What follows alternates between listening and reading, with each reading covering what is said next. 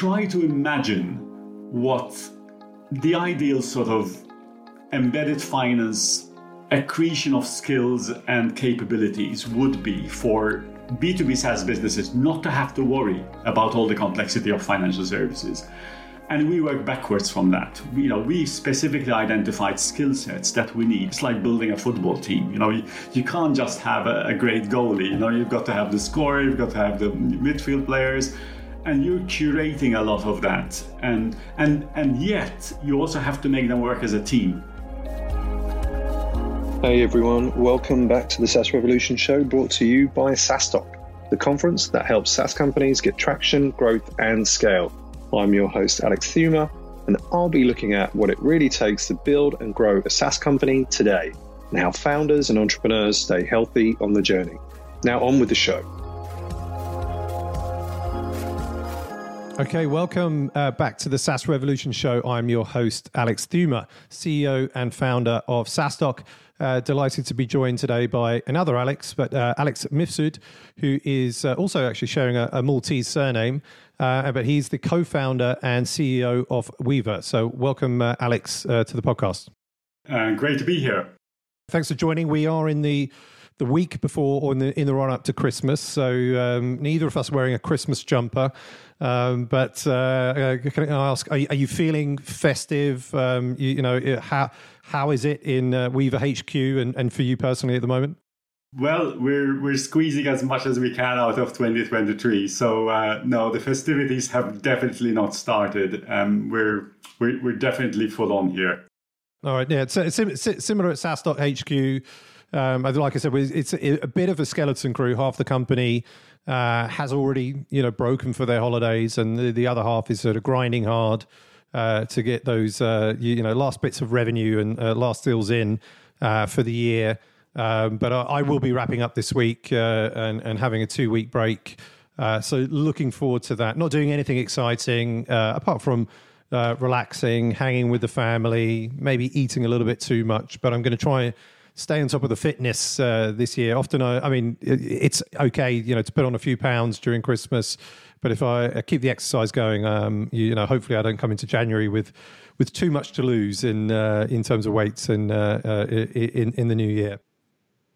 It's about recharging those batteries, isn't it? Really getting ready to go for the next year.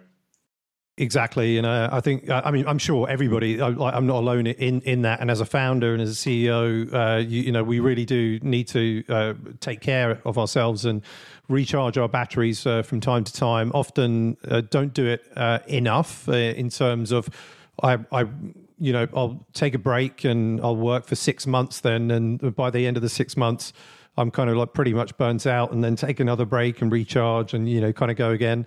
But I need to learn to take those more regular kind of shorter breaks to kind of help with that. I do a lot of other stuff to help with, physical, mental kind of performance, and in terms of, trying to optimize sleep, going to the gym, food, that sort of stuff. But in terms of actual breaks and time away, I could definitely do better. How about yourself?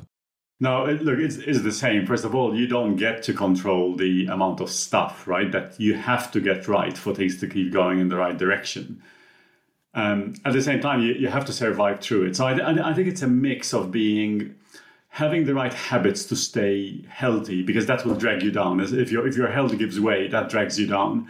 But it's also a mind game, actually, most of the time.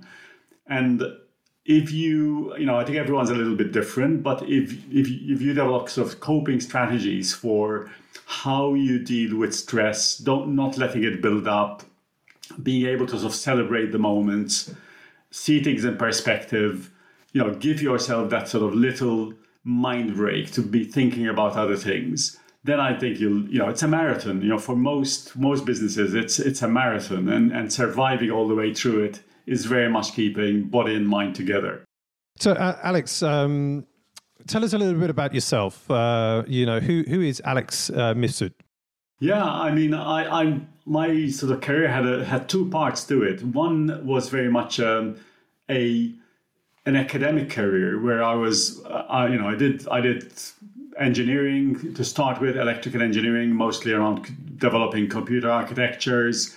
And then I moved sort of very slightly sideways into computer science, did my PhD, did my research, and really enjoyed it. I mean, it's, I think the idea of spending your time on one subject, really getting deep into it, really understanding in that perhaps narrow area everything there is to know about it, and having a group of people around the world who are in a way in on that particular area and having that interaction, that's amazingly satisfying.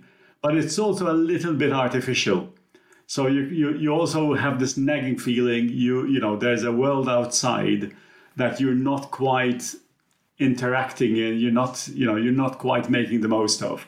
And for me, the trigger happened I had the opportunity to really think about what to do outside the world of academia and to start organizing stuff in the early days of the internet. For me, that was setting up the Malta Internet Foundation, really setting up the .mt top level domain, building that internet infrastructure early on, and really getting to see the huge impact that this then new thing called the internet was having on everyone's lives. And that then got me started thinking about how do I take this excitement of something which is very broadly relevant around the world, rather than perhaps the more narrow area of my research.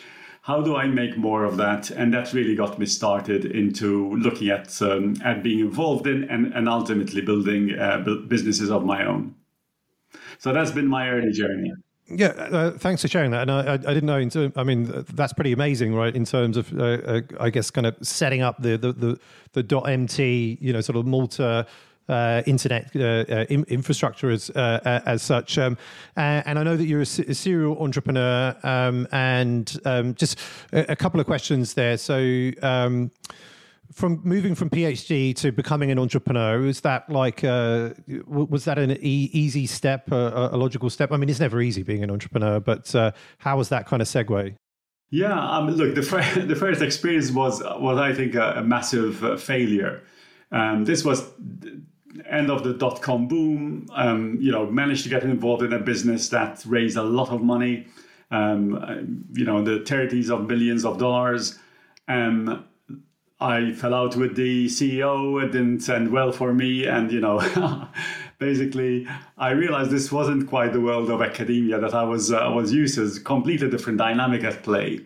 And then, I basically, you start from ground zero, right, when that happens. I did about a year in consulting. I actually moved over to Cambridge in the UK. I did a year of consulting. Learned a lot from that year, and then just got the bite again to have another go. This time with me founding the business. That was my first business, and a lot of things came together because I took a bunch of the research I was doing before, when I was in academia, and I really wanted to try and find real world problems to solve. And I won't bore you with the details, but I stumbled on this concept, which is a virtual prepaid card. So this is a prepaid card without plastic, just the 16-digit number, the expire date and the CVV. So no plastic, no bank account behind it, no credit line behind it. That's why it's a prepaid card. And I realized this simple thing could work anywhere across the internet at any merchant that was accepting, Visa and MasterCard products. And actually could be turned into a real sort of utility for online payments. And that was my first business, a business called Entropay, where I learned a lot about how to make business work. That business ultimately wasn't super successful. It was profitable, but it gave rise to my second business, which a business called Ixaris, where if you do it the second time round and you distill all the things that didn't work, you're very much more commercially aware of the value of the not just of the product you're building, but of the company that you're building as well. And the second time round, it worked much better. It scaled much more, and that business was sold just over 2.5 years ago, and now is processing, from my understanding, sort of tens of billions of dollars a year. In commercial payments on this concept of virtual card. most businesses, most startups fail, unfortunately, and there are a number of reasons because of this. Often second-time entrepreneurs and second-time founders, I guess, is the same thing. They've learned a lot from the missteps and sometimes, obviously, some of the successes as well, and that does stand you in good stead for that second time round. And as you said, you had an exit then. The second time round. Can you paint a bit of a picture? Like what did that outcome sort of like look like, or how big the company was? What was it doing? And then I guess kind of after that, why did you decide to then start again? With Weavr? Yes, it was a bit of a relay race actually. What happened was in the second business, a business called Exaris, we were applying this concept of virtual card across a whole range of industries. Insurance for claims payouts, for paying suppliers who are making good on claims, for payroll, really delivering efficient digital first payroll in several countries around the world. In the travel industry, for travel agents to be able to pay airlines and hotels. So there's a range of sort of applications there. And one of the sort of things we realized is when you're building these applications for very demanding customers, sometimes multinationals, well-known brands, they are often very specific and demanding in terms of how the experience has to be. And we realized we're kind of reinventing the wheel every time we did one of these deals. So I wanted to try and find a way of building like an operating system that would take 80% of the lift to be just out of the box, because it was tooled up to help you do it in a way efficiently every time you encounter a situation, having more of a tool-based approach. So we did that, and we were very lucky to get a grant from the EU Horizon program, which is an 80 billion euro odd fund that funds deep tech research. So building this operating system for what ultimately came to be called embedded finance was a really exciting project that we did at Exaris. While we were doing it, so this project took 2.5 years to build this operating system from the ground up. While we were doing it, the Exaris business really found product market fit in the travel sector. And you see that, right? You see this the product market fit, and we'll talk a little bit about this perhaps a bit more. Qualitatively, the sense of the business really changes. And at that point, by the time we finished this operating system, we really were not interested in doing all that variety of stuff. We're doing just one thing and doing it at scale. So I came into this sort of quandary. Do I continue to sort of grow this business, which intellectually had become less exciting for me, although it was getting, huge amount of traction. At the same time, this thing we've created, which we are not going to use in the context of this business, what do we do with it? And I think the way that got resolved is that the Exaris business was then put up for sale, and I spun out the operating system business, which is what became Weavr. Now overlapping all of this was the pandemic, which complicated matters a little bit, not least in the travel sector. So the business went from processing billions of dollars to tens of millions of dollars for a while. Very challenging exit, but we ultimately we did it, and the result was that ultimately the plan came to happen, that I successfully spun out and bootstrapped the Weavr business at the same time. Made a decent chunk of change from the exit of the business, which gave me the financial freedom not to be more ambitious for the Weavr business. Awesome. Yeah, great to hear that, I guess, kind of use case, and be able to I guess incubate as such your one business and then kind of like spin it out, and also during a challenging time of COVID as well. And so where is Weavr now? Like, can you share some data on the company? And you mentioned that obviously initially, I guess it was kind of bootstrapped and incubated through Exaris. Is it still bootstrapped or is it venture backed now as well? Yeah, it is very much venture backed. So we're 110 people. We have just gone past the 100 signed what we call embedders. These are software businesses typically integrating financial services into their software. realistically, around half are on production. You will know, and many listeners will know, that the venture world has gone through a really difficult time in the last couple of years. And, there are some who have not survived that. Some of them are formerly our customers, I'm sorry to say. And it's all, in any case, it's always very much a sort of 80-20 rule, right? You onboard, 10 programs and 2 will do incredibly well, 3 or 4 will do okay, and some will just languish, never really come into their own. That is just normal. I think in most of these types of businesses, which are seeking, to build new products in new markets, it's just how things are. I think what's worth perhaps really celebrating is we've been very lucky with timing.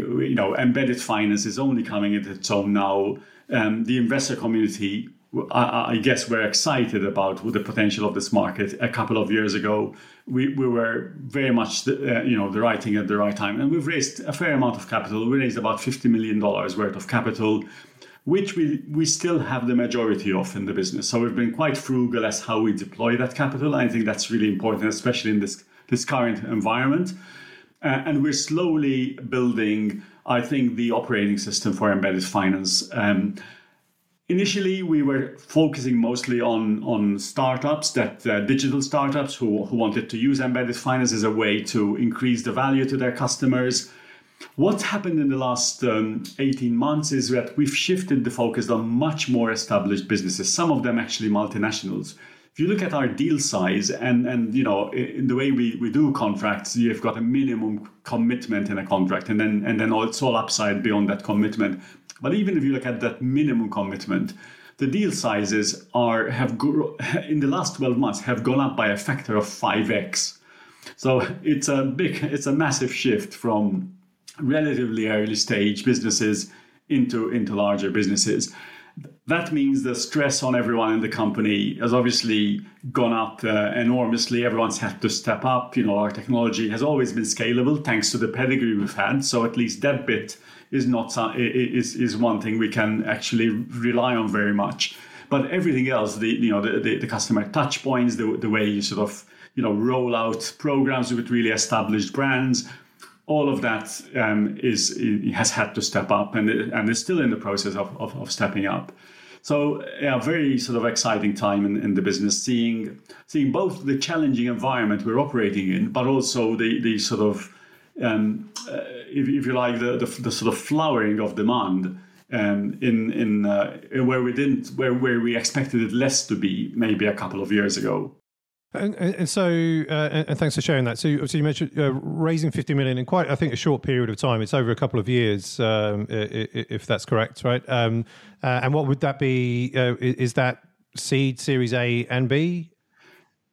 We went through a quick succession. So we were raising money during the pandemic. In fact, I really started day one in the business where very much as soon as lockdown happened, which is very much at the time when we were expected to have close the sale on my previous business. Best laid plans that got delayed by about a year, but we bootstrapped Weavr with having to fundraise cold in an environment where you couldn't meet anyone face to face.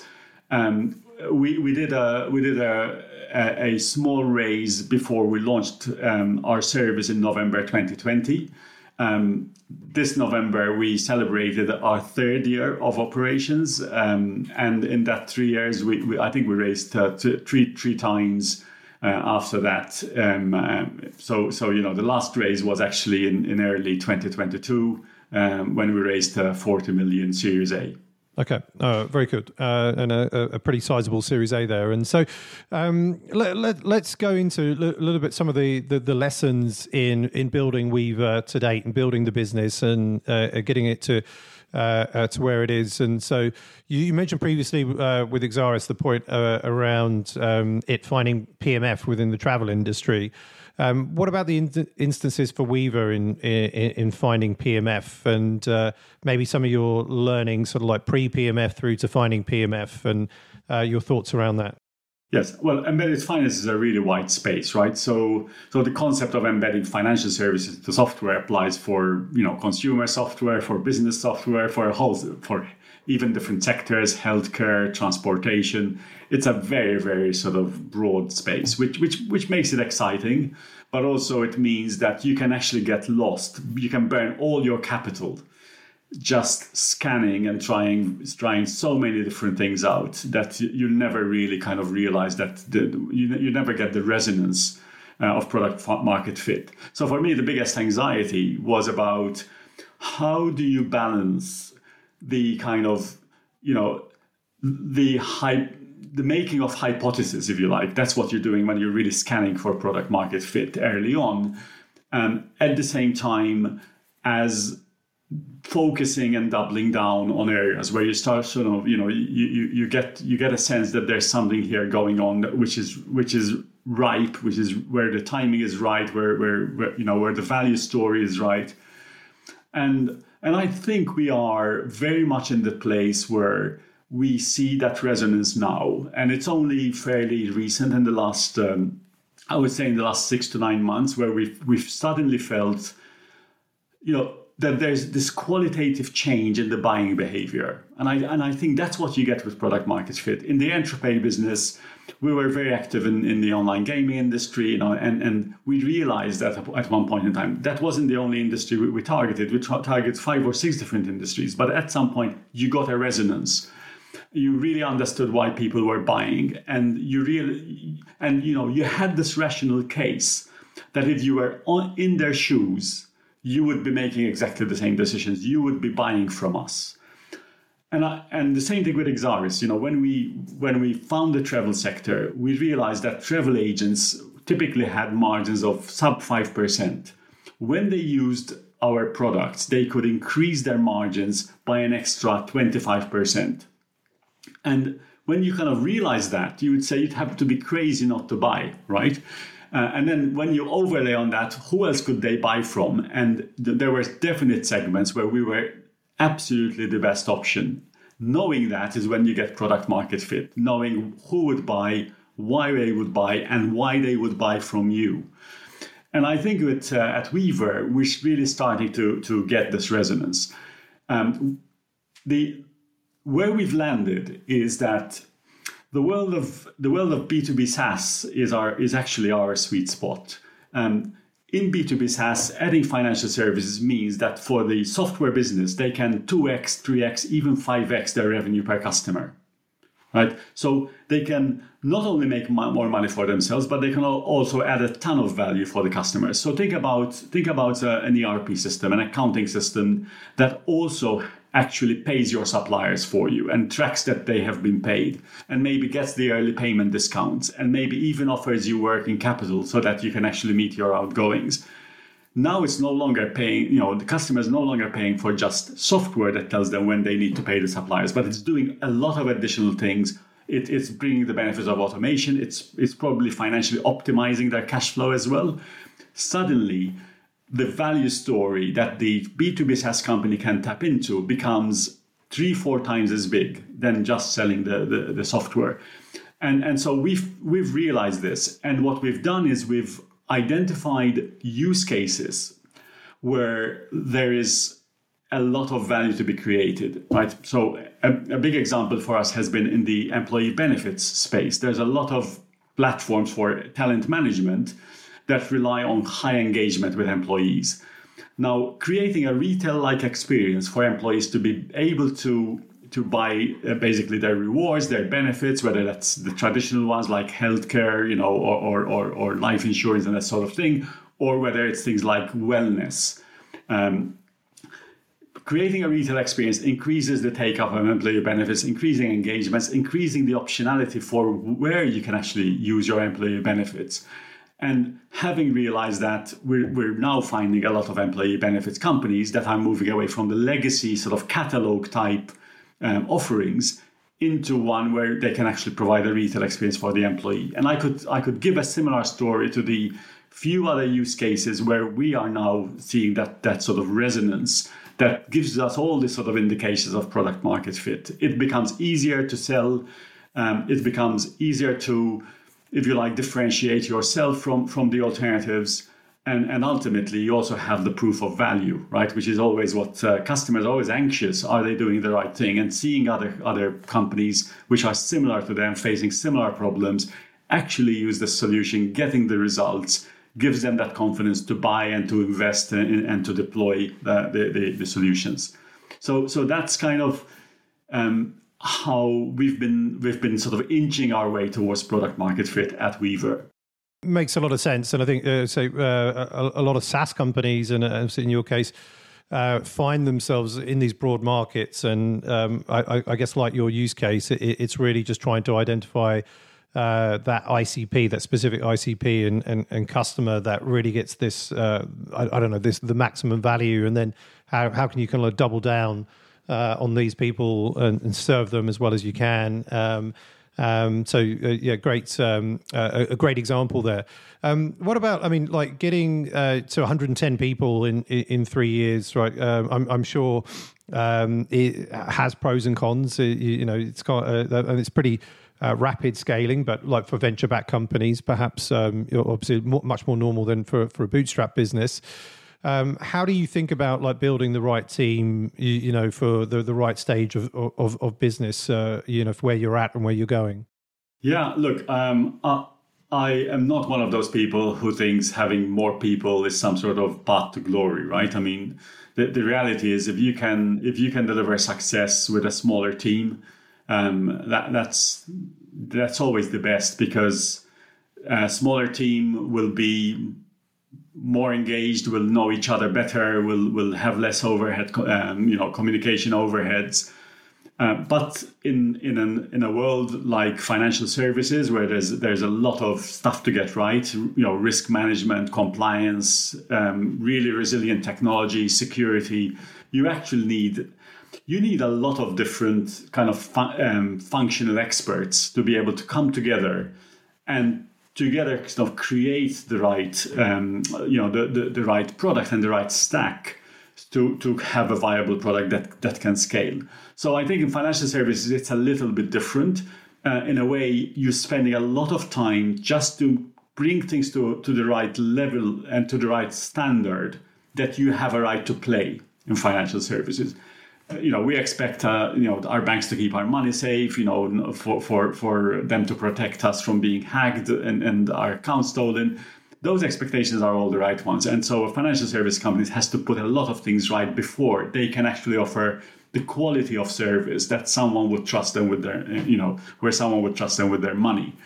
And at Weavr, this is what we've done, right? In the end, Weavr is a mix of financial services professionals who really understand the risks, the economics of financial services, the kind of, the processes and the responsibilities of financial services, and also are able to bring engineering solutions, technology that can make those processes work better, can make it work not just better, but can make it work at all in an embedded context, which is insanely hard, right? When you've got effectively a man in the middle on top between the financial service provider and the end customer, you really can't leave things to chance. And you want to do it in a way which is also creating a seamless customer experience. Like, that's where you get to 110 people, right? Before you know it. So I think the sort of challenge we took on at Weavr is to try to imagine what the ideal sort of embedded finance accretion of skills and capabilities would be for B2B SaaS businesses not to have to worry about all the complexity of financial services. And we work backwards from that. We specifically identified skill sets that we need. It's like building a football team. You can't just have a great goalie. You've got to have the scorer, you've got to have the midfield players, and you're curating a lot of that. And yet you also have to make them work as a team.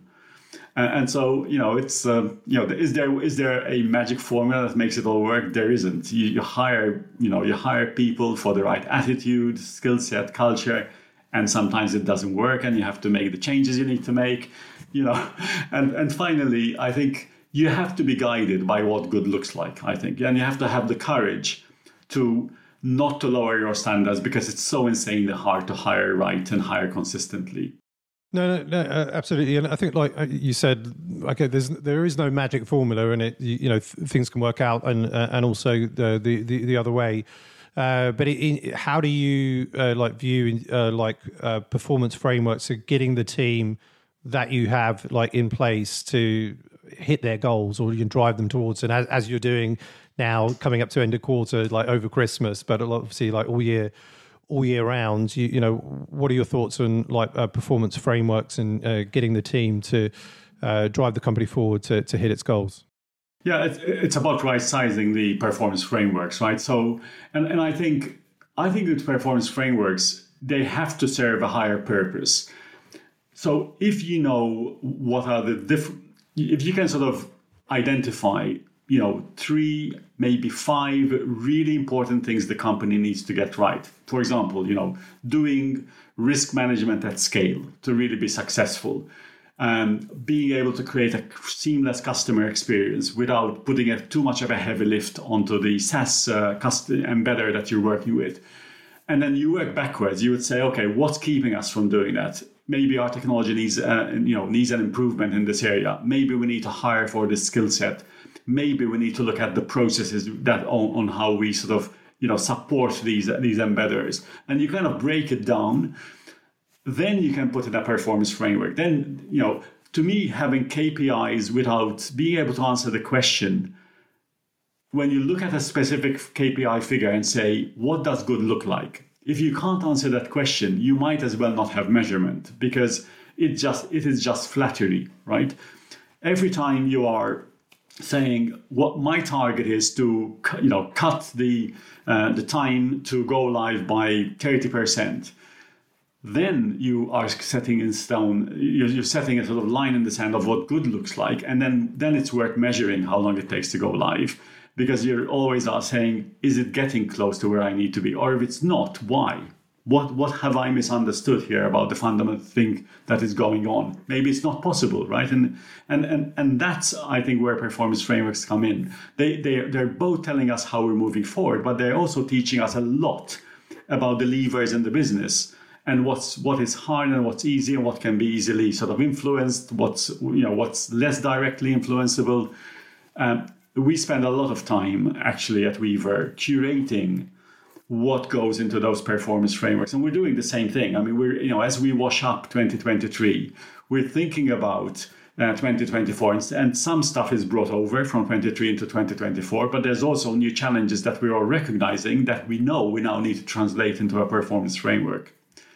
So I think it's really essential for leaders to spend the time to structure a performance framework. It doesn't have to be very kind of complicated, but to do it in a way that's relevant to what good looks like for that business at that particular stage of the business. It's absolutely essential. We're going to move into the quick fire or quickish fire round now, Alex. So I'm going to ask or kick off with what one thing has moved the needle the most for you in your career? Well, failure, actually. With every failure, you confront that things are not what they should be. And they jolt you into soul searching, making the change you need to make. What is the best advice you've ever received? Well, I think one big change that came from this advice is that it's not about who's right in an argument, but ultimately it's about doing what is right, or ultimately, getting the right answer. And that removes the ego from it and actually changes the way you get into an argument by trying to seek what's right rather than trying to prove you are right. It completely changes that dynamic. Someone gave me that advice 25 years ago, and I can still remember it because it really made a change in how I approach conflict, how I approach arguments, and I think it's created a better me. You mentioned failure has moved the needle the most for you in your career. Is there a specific failure or the biggest failure that you've made with a lesson learned that you could share? There are plenty. Let me pick one. One was in negotiating a sale for my first business, actually, Entropay, where we were very close, but played hardball and decided not to compromise, and the sale fell through, and we never got to sell that business. So, so I think that was a big, massive fail. I think on standing hard on things that actually should really be where you should really try to find a compromise. And just out of curiosity, were you negotiating that yourselves, or did you have like a broker working with you on that one? No, we actually had an investment banker who was really recommending we try to find a space for agreement. I think we had a range of shareholders from the very bullish to the more sort of, accommodating. I don't diminish my responsibility for holding out on that one, though. It was a fail. Yeah. What is the hardest thing about being a CEO? By definition, when you're a CEO, ultimately you've really got to make things happen now, but you also can't lose sight of the future. So that, to me, that sort of, do you look far and do you create things now which will make your business better in 12 months' time? Or do you get in the weeds right now and solve the problem that the business needs to solve?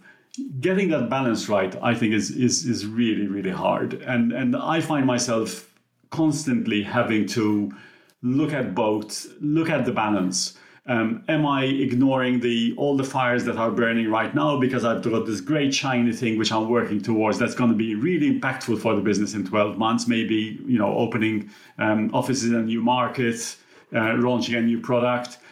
Or do I spend all of my time putting out fires, but then we don't really know where we're going and we're not really investing in changing the trajectory of the business? That is really hard to do because both are very engaging things to spend your time on, right? And they require so many different skills. So yeah, I find that quite hard to balance.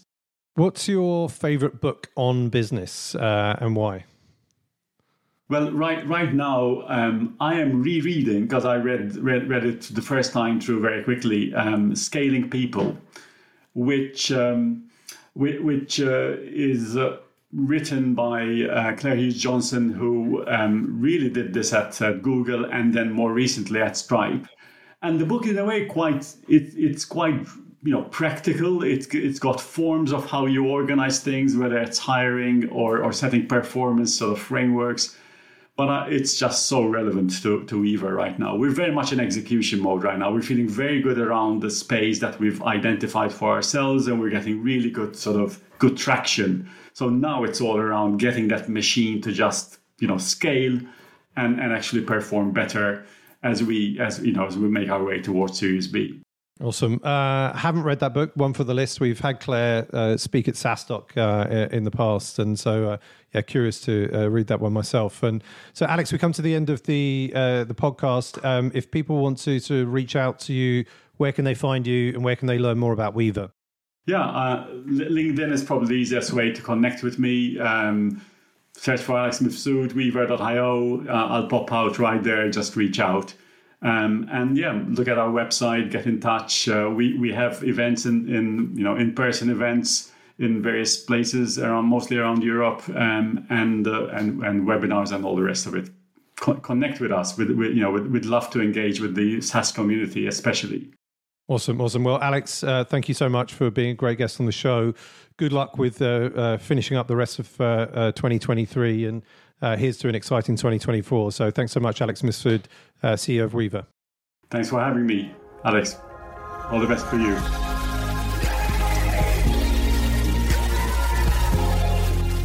Thanks for tuning in to this week's episode of the SaaS Revolution Show. I hope you enjoyed it. And if you learned something from it, check out saastock.com/events to find all the upcoming SaaStock conferences around the world. Want exclusive SaaS content and actionable insights to grow your SaaS? Join our community of over 36,000 SaaS founders at saastock.com.